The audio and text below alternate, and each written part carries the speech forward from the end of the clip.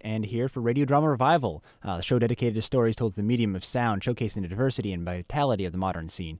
Hear news, reviews, and discussion, as well of course, stories. And I'm your host, Fred.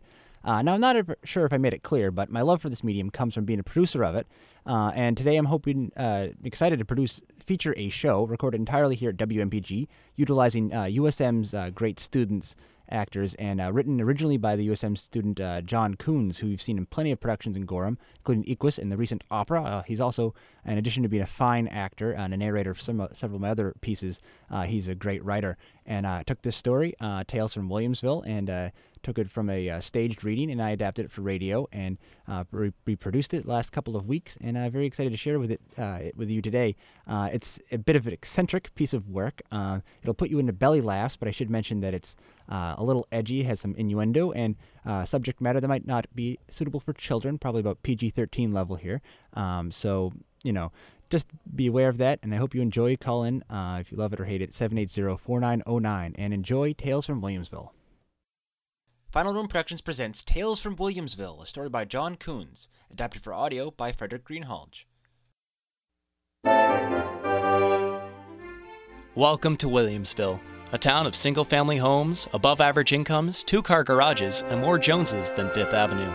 The illustrious history of Williamsville began with the Treaty of 1742, when Joseph R. Williams I, a destitute Irishman on the run from the law, got the local Indian chief to sign a treaty handing the land over to him one late night over 2 bottles of Finnegan's Finest. The modest start to Williamsville was in baskets and beaver pelts, their rise to fame the great textile mills of the late 19th century, and a gracious end to this time of boozing and caterwauling came as the Great Depression ripped the guts out of the industry and left the ugly downtown to rot as post-war sprawl took hold. Oh, it's only been up for Williamsville in the last 50 years, though many old-timers will tell you that nothing really changes around here. It's a small place, a pleasant place, a great place to raise your kids, but not a place without its stories. The story today begins with Michael Burbank, data entry clerk at the local feed store for the last 7 years, a position he slid into after his community college internship. Yet, a steady income, benefits, and a 401k plan did little to assuage Michael's Damocles-like sense of guilt. Michael, it hardly looks like you opened the cover of this one. It all started 10 years ago at the library. Sure I did, Mrs. Jaworski, see? You probably downloaded those notes off the internet. You've been pretending to read the summer reading list, haven't you? Well, Now, how do you ever expect to pass the SATs if you don't start reading now? Why, you'll never get into a good college, let alone your ridiculous ambition to be a writer. But Mrs. Jaworski, I've been trying Only losers try. Stop wasting my time. Ever since that childhood infraction, Michael committed himself to reading every single volume in the looming stacks, a task that would be better suited to Sisyphus. There are too many stupid books. No one can read them all. Not that any of them are good, anyway. Michael may not have met his erudite expectations, but he knew when he was lying to himself. I should read more. And with that, the cycle would begin again. He'd compile a reading list and read more vigilantly than a conspiracy theorist. But it always ended up like a French novel. Sadly, and yet true to himself, he never reached his lofty goal. Stupid, stupid, stupid, stupid, stupid. The sheer population of books reminded him of how little he had accomplished compared to everyone else. I've never finished this series, and I've never finished even one section of this stupid library. And this is one stupid library in the whole stupid world. Worst of all, he knew he'd never write a book. No, that kind of immortality was reserved for those with far more gumption than he. Even if that book sold just 5 copies. 3 of them to my mother. It would be something permanent, a lasting contribution to society. Yet he knew he'd never be good enough to write a single paragraph. It was this guilt that led Michael to arson. But we'll get to that part of the story later. 25 cents, and that's my final offer. Yes, Mrs. Tweeter. That's what the sign says. Mom said not to charge too much. And not a penny more. You can't rickshaw me into more than, 50 cents. Oh, of course, Mrs. Tweeter. I'd never think of... That settles it. Here's $1. Well, thank you, Mrs. Tweeter. Slick fish little brat. Neither the girl nor her mom could ever decipher the incident of arsenic and old lace. The VHS Abigail Tweeter, or Abba Tweeter, as she was called in the adult circles, had insisted on haggling over at the Labor Day yard sale. No one on the block suspected Miss Abigail Tweeter's carefully hidden secret.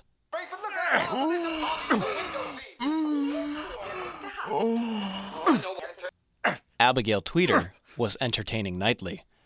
But if Abigail Tweeter had the best-kept secret in Williamsville, Rick Lovely had the worst.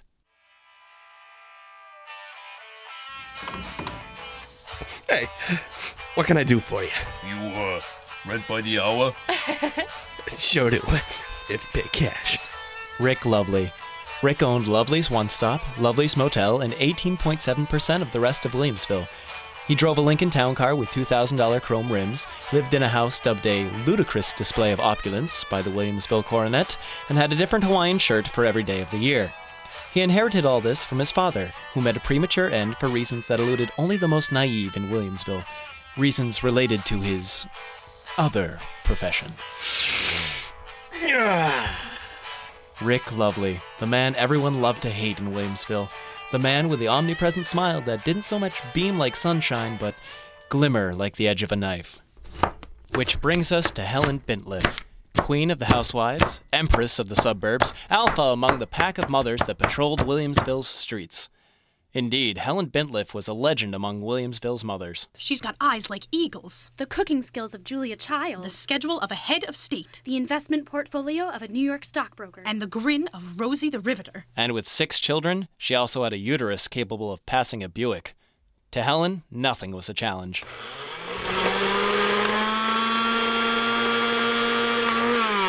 It's a modern age and I'm a modern woman. You have to keep up with the times. Go, go, go, go, you know.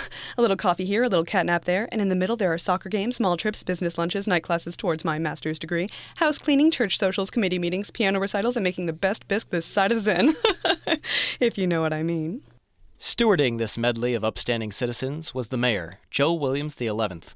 Most people would call Joe Williams a good mayor. Or at least a fine mayor. An average mayor, at the very least. You couldn't find anything wrong with Joe Williams, with his moderate height, average weight, middle-aged, fair wife, 2.5 children and dog. No one could say anything bad about the man who lived in a modest house with the same mailbox as everyone else, who received as much junk mail as the rest. And it was this, more than any virtue, that kept Joe Williams in office for the last 13 years. I put the Williams in Williamsville. Joe Williams was as comfortable as an old pair of sneakers. After all, the people had had a Joe for mayor since Williamsville's origins. He was practically tradition. And nothing made the people in Williamsville more comfortable than tradition. Though it wasn't tradition so much as routine that found Helen Bintliff shopping at the Piggly Wiggly that Tuesday afternoon. Attention shoppers, don't miss the great pickle sale in aisle 13. 3 for 1 sweet pickles, 4 dills for $1. Buy one, get one free of your favorite kinds of relish. Tuesday was 2-for-1 coupon day, and Helen charged down the aisles with her arsenal of coupons as if she was trying to repel the Germans. She was like an Olympian in the grocery store, and was hoping today to break her record 58.4 minutes of shopping time and steal a victory nap before picking the kids up from soccer practice. But as she wheeled around aisle 13, disaster struck. Oh, Helen. Oh, hi, Abby Tweeter. I didn't see you Now there. that's all right, Helen. These aisles just get smaller and smaller over the years. Isn't that right? No, I was just... Have you seen the sale on these pickles? Why, it's practically robbery. Back in my day, pickles were only a nickel. Can you believe it? A pickle for a nickel. Times sure have changed. Now, if you'd excuse me. Wait, you don't have any teeth. How can you eat pickles? Oh, I manage. What, by sucking on them? Like I said, I was just leaving. Ta-ta! Helen had accidentally come closer to Abigail's secret than anyone yet. Abigail thanked her lucky stars that Helen hadn't taken the time to look in her cart, filled as it was with a bottle of peach schnapps, 2 filet mignons, a spool of rope, whipped cream, and 6 jars of the biggest pickles she could find.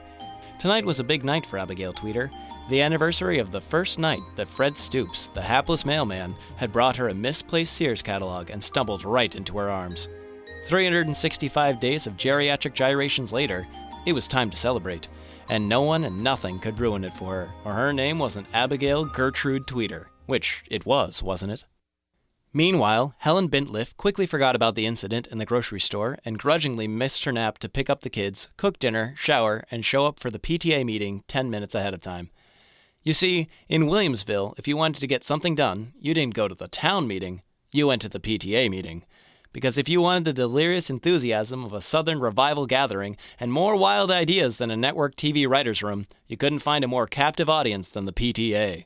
After all, just about any cause justified the industrial-grade efficiency of the PTA, as long as it was in the best interests of the children.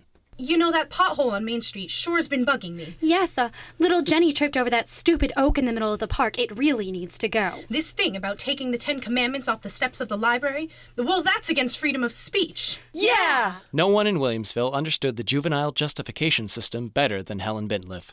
And so it was this particular Tuesday, dressed in her exquisitely modest coral bisque cardigan, that Helen Bintliff launched her newest crusade, the battle against the town mill. Now, as you all know, the town mill has been out of commission for as long as I've been here. And in that time, all it has done is sit, fester, and glower at us with its ugly, filthy brick facade. Now, I pray you mothers have had the sense not to take your children within a mile of that place, since I know for a fact that unsavory happenings take place within the auspices of its barbed wire fences. And I'm not just talking about broken glass and asbestos here, women. I'm talking about... What is it? I don't know. Drugs! And sex! Yes! I know that some of our troubled sons and daughters... Oh, I don't know whose. Certainly not yours, Denise. Well, they've strayed into bad ways in that place. Why, there are condom wrappings everywhere, and graffiti depicting profanity, drugs, and sexual images. How does she know all this? Shh! And after dark, when all of us good people are in our homes with our families, creatures that don't dare show their faces by the light of day go there to make shady dealings. Creatures like Mr. Lovely. Oh, goodness, sweet heavens.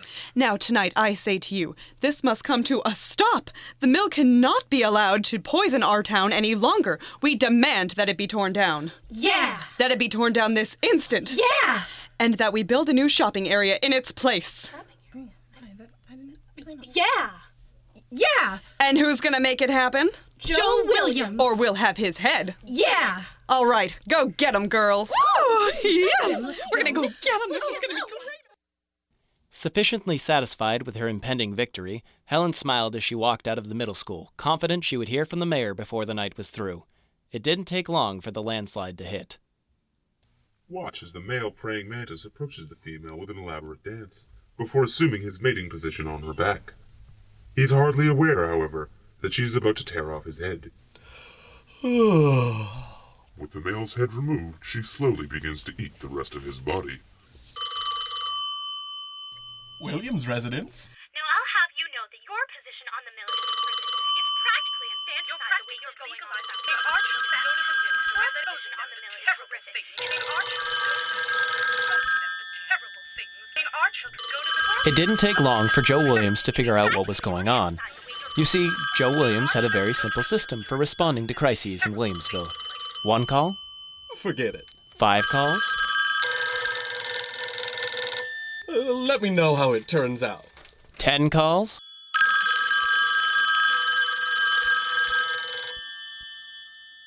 I'll put someone on it. 15 calls? We understand the situation and are responding accordingly. But 20 calls?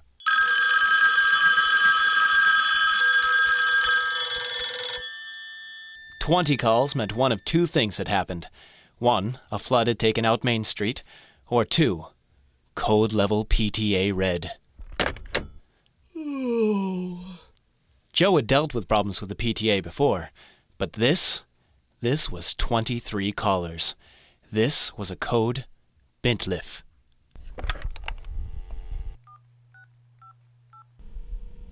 Hello? Put the coffee back on, Judy. It's going to be a long night. It had already been a long day for Michael Burbank. He had suffered the endless ignominy of another day entering the figures of feed sales and negotiating with upset ranchers about recent changes in the pesticide policy. After rereading the opening paragraph of Anna Karenina 14 times, he stared out the window and realized tonight was the night. Tonight he'd burn the library down. While it's safe to say that Michael Burbank would have enjoyed Fahrenheit 451, he had, of course, never read it. He had, however, read the Anarchist Cookbook and on this fair late September evening he hauled a bag of fertilizer, a jug of homemade napalm, and a Zippo lighter to the steps of his 40-ton albatross of his existence. At last, I'll be free.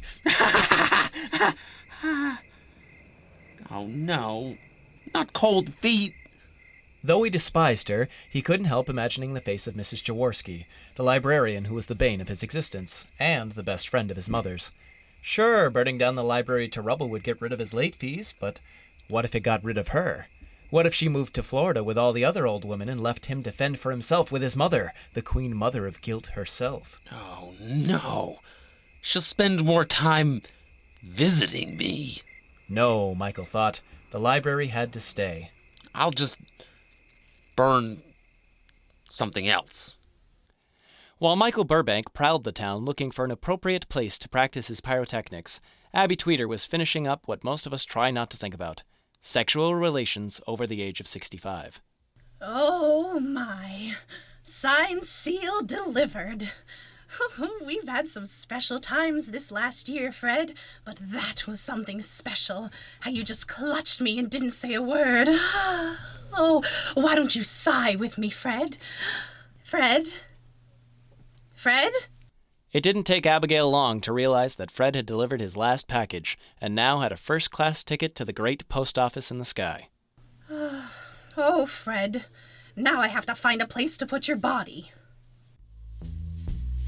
As Abigail contemplated the necrophiliatic turn of her love life, Michael had chosen the next place to dump his guilt. And napalm. Lovely's Motel was an interesting intersection of two worlds. Far enough away from town to allow for nearly uninterrupted trading of illicit goods and services, but close enough to ship an unwanted in-law during an extended visit. Tonight was business as usual at Lovely's, and as Michael Burbank crept through the unlocked back door and onto the faded pink linoleum, he heard voices just ahead of him. So, we have a deal? $5,000 in unmarked bills. Honey, I dig it. Glad to do business with you. Yeah, real piece of pie. Be there in an hour, and don't be late. If there's one thing I never am, Mr. Lovely, it's late. Of course not. Just keep that little nose up in the air. Never know what you might smell down here. Good night, Mr. Lovely. Michael froze in the hallway, hearing half of the conversation and filling the rest in with inference and common knowledge. Figures. Bitch had to be on something. It was then that Michael realized that Lovely's Motel wasn't appropriate for his fiery vengeance. What was left of his Catholic upbringing assured him that this place was headed to hell anyways. And besides, Rick Lovely had connections. Providing he survived the blaze, it wouldn't be long before he'd take Michael out. Isn't there any place I can burn down around here? Across town, Fred Stoops was fully dressed. His hair was combed, his eyes closed, and he smiled with a secret he took to the grave. All in all, Abigail Tweeter thought he looked extraordinarily comfortable as she slammed down the trunk of her Oldsmobile. At least, as comfortable as a corpse could be. Oh, Fred, you're so handsome. But why not wait until you got home to die? As Abigail Tweeter adjusted her rearview mirror, she briefly considered calling the police. No crime was committed, She would say. save the crime of love. Yet, it wasn't the police that Abigail was worried about.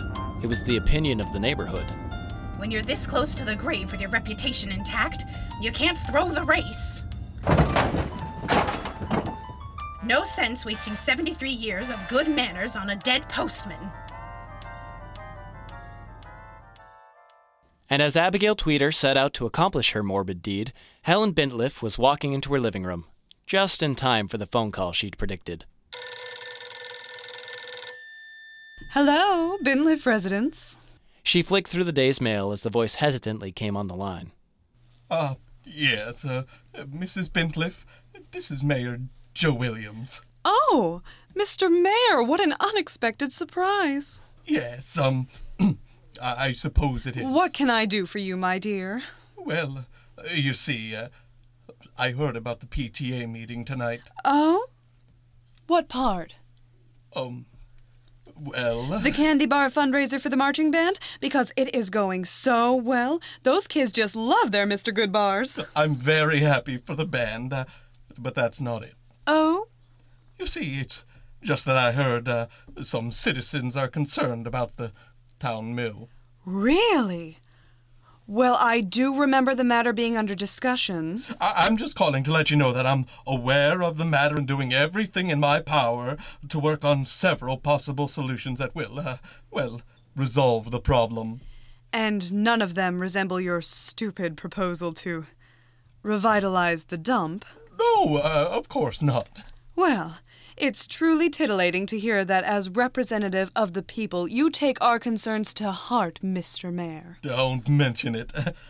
There's just one thing. Yes? Well, I thought I might impress upon you to make a few phone calls to alleviate the fears of the voters, townspeople. Me, Mr. Mayor? Why is that? Surely you know that you're looked upon as a bit of a figurehead in the town, Mrs. Bintliff. I'm sorry. I thought that was your job. I just thought you could call off your, assuage the concerns of your fellows in the PTA. As soon as I see it in writing, Mr. Mayor. Good night. Good night, Mrs. Bintliff. With that, Joe Williams XI popped 2 more Tums, and Helen Bintliff's omnipresent smile spread wider across her face. This time, however, it was true joy that shone on her cheeks, the joy of vindication.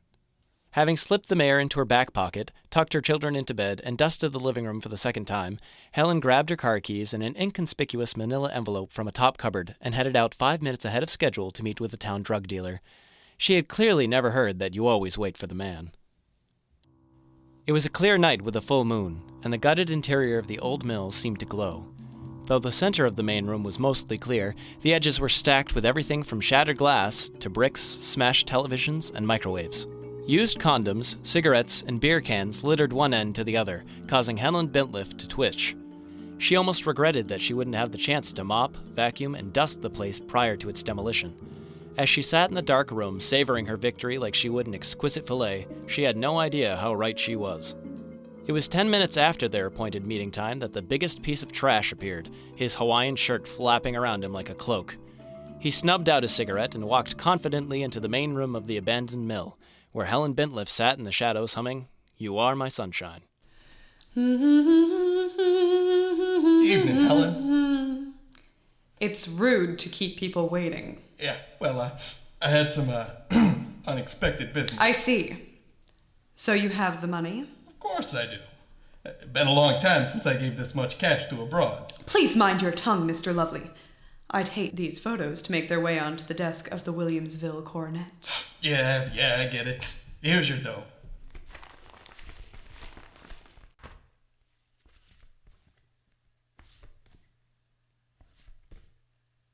So it's all here. I gotta ask, though, how'd you manage the right photos at just the right time? Oh, just luck, Mr. Lovely. I'm a member of the Neighborhood Watch, of course, and I just happen to belong to the Williamsville Photography Club on the side in my free time. I was working on a shoot of your rather infamous landmark and just happened to capture some of its more compromising moments on film. So you did. And what do you need the money for? Oh, I consider it a gift from the Almighty towards Davy's Harvard Fund. Yeah, As Rick Lovely fought to not think too hard about the logic computed in Helen Bintliff's head, a battered Oldsmobile rolled up behind the mill. Perfect. By the time they find you, I'll be long gone to Florida. Oh, I've missed the sun so much. It's nice there, Fred. Why, it'll only be days of sunshine and iced tea until we reunite to laugh over God's junk mail. Okay, here you go. What the hell was that? I don't know. Oh, think about it, sweet cakes. You just committed a felony, too. I didn't do it. Hello? Abigail Tweeter wasn't one for profanity. In fact, she doubted she'd used a naughty word since 1976. But sometimes the situation warranted it. Fudge bumpkins. Is someone there? Well, it wasn't a mouse, Helen. Abby Tweeter? For the first time in her life, Abigail Tweeter was at a loss for words. Oh, hi, Helen. And is that the mailman? Well, of course it is. He wasn't feeling well, so we... Now, wait a minute. Didn't I just hear Mr. Lovely? Yes, you see, there's a perfectly logical explanation to We're, inspecting the place. For the demolition. We're on the committee. Demolition?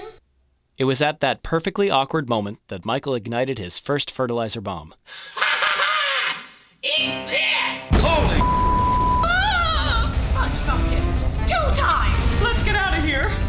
In the confusion, Helen grabbed Abigail and threw her over her shoulders like a running back. This lasted as far as the nearest awning, which collapsed in a fiery heap as they approached. Helen stood in horror as the flames leapt in. Hey, you idiots! Over here! They couldn't see Lovely through the plumes of smoke, but they staggered, coughed, and gagged until unexpectedly strong arms grabbed them and threw them through an open door and out into the night air. Helen lurched forward, almost trampling the old lady, and as quickly as relief swept her body, she realized her pockets were just a little lighter. Hey, Rick, the money! Catch you later, Helen. Rick Lovely ran, high on life for once, the incriminating photographs burning to a crisp and the $5 grand in his back pocket. He was moments from leaping into his town car and careening to freedom when another blast lit up the September night. Oh! My entire stash was in there. Without saying another word to each other, Helen and Abigail got in their cars and drove home.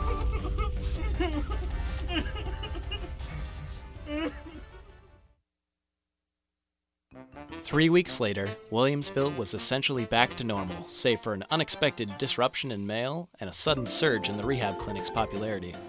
Abigail Tweeter was looking at nice Florida retirement communities. Ah, well, this looks nice, don't it, Fred? Helen was the chairwoman leading the cleanup of the mill. From the ashes, Williamsville will rise again. She had meanwhile begun taking pottery classes, joined Oprah's book club, and been named Mother of the Year by the Coronet. Joe Williams was cruising into another uncontested re-election, and for the first time he had nixed the "I put the Williams in Williamsville" line. The people of this town are on fire. Rick Lovely had found his way into the next sleaziest business, cell sales. Oh, this one's great, and it's only got a 3-year contract. And Michael? Well, Michael didn't feel guilt anymore, not even around his mother. He even had the gall to enter the library and say, "Hi, Miss Jaworski." Hi, Michael. He took out the same book he'd taken out 18 times before, The Idiot's Guide to Cooking. He found the reading the different oven temperatures relaxing. No, Michael never felt guilty anymore. After all, in one night he'd done more than the mayor had managed in 4 years. Tradition. Yes, it was tradition and its cousin routine that kept the wheels turning in Williamsville. And happiness? Well, happiness was always in the running for next year.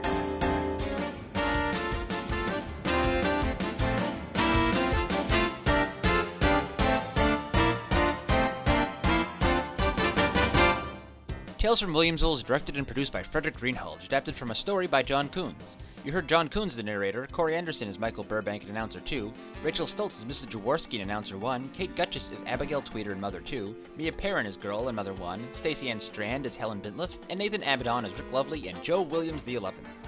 Original music by Tony Michaud of Little Melodies, littlemelodies.com, supplemental music from soundrangers.com, sound effects by sounddogs.com, and recorded live. For more information about Final Room Productions, go to www.finalroom.com, where you can listen to all of our previous stories, see the upcoming lineup, and read more about the art of audio drama. That's www.finalrune.com. Thanks for listening. And I hope you enjoy the truly twisted tale of Tales from Williamsville, the product of much dedication, hard work, and truly twisted senses of humor. For more information on the tales, go to www.radiodramarevival.com or email me at fred@radiodramarevival.com. Also hope you take a check out www.finalroom.com. You can hear some of the other work I've been up to, which is all a bit more serious. This is our first comedy, and we think it turned out really, really well. And a huge thanks to John Coons and all the actors who took time out of their days, very, very busy schedules, to stop in the studio and record lines. Most of them had no idea what they were going to do before they got here, so thanks to everyone. And tune in next week. We'll have a story called Reality Check by Wander Radio Podcast. It's a story about a reality show that gets a little too real. 1 p.m. right here on WMPG 90.9, 104.1, and streaming online at www.wmpg.org. Till then, keep your mind and your ears open. Have a good week.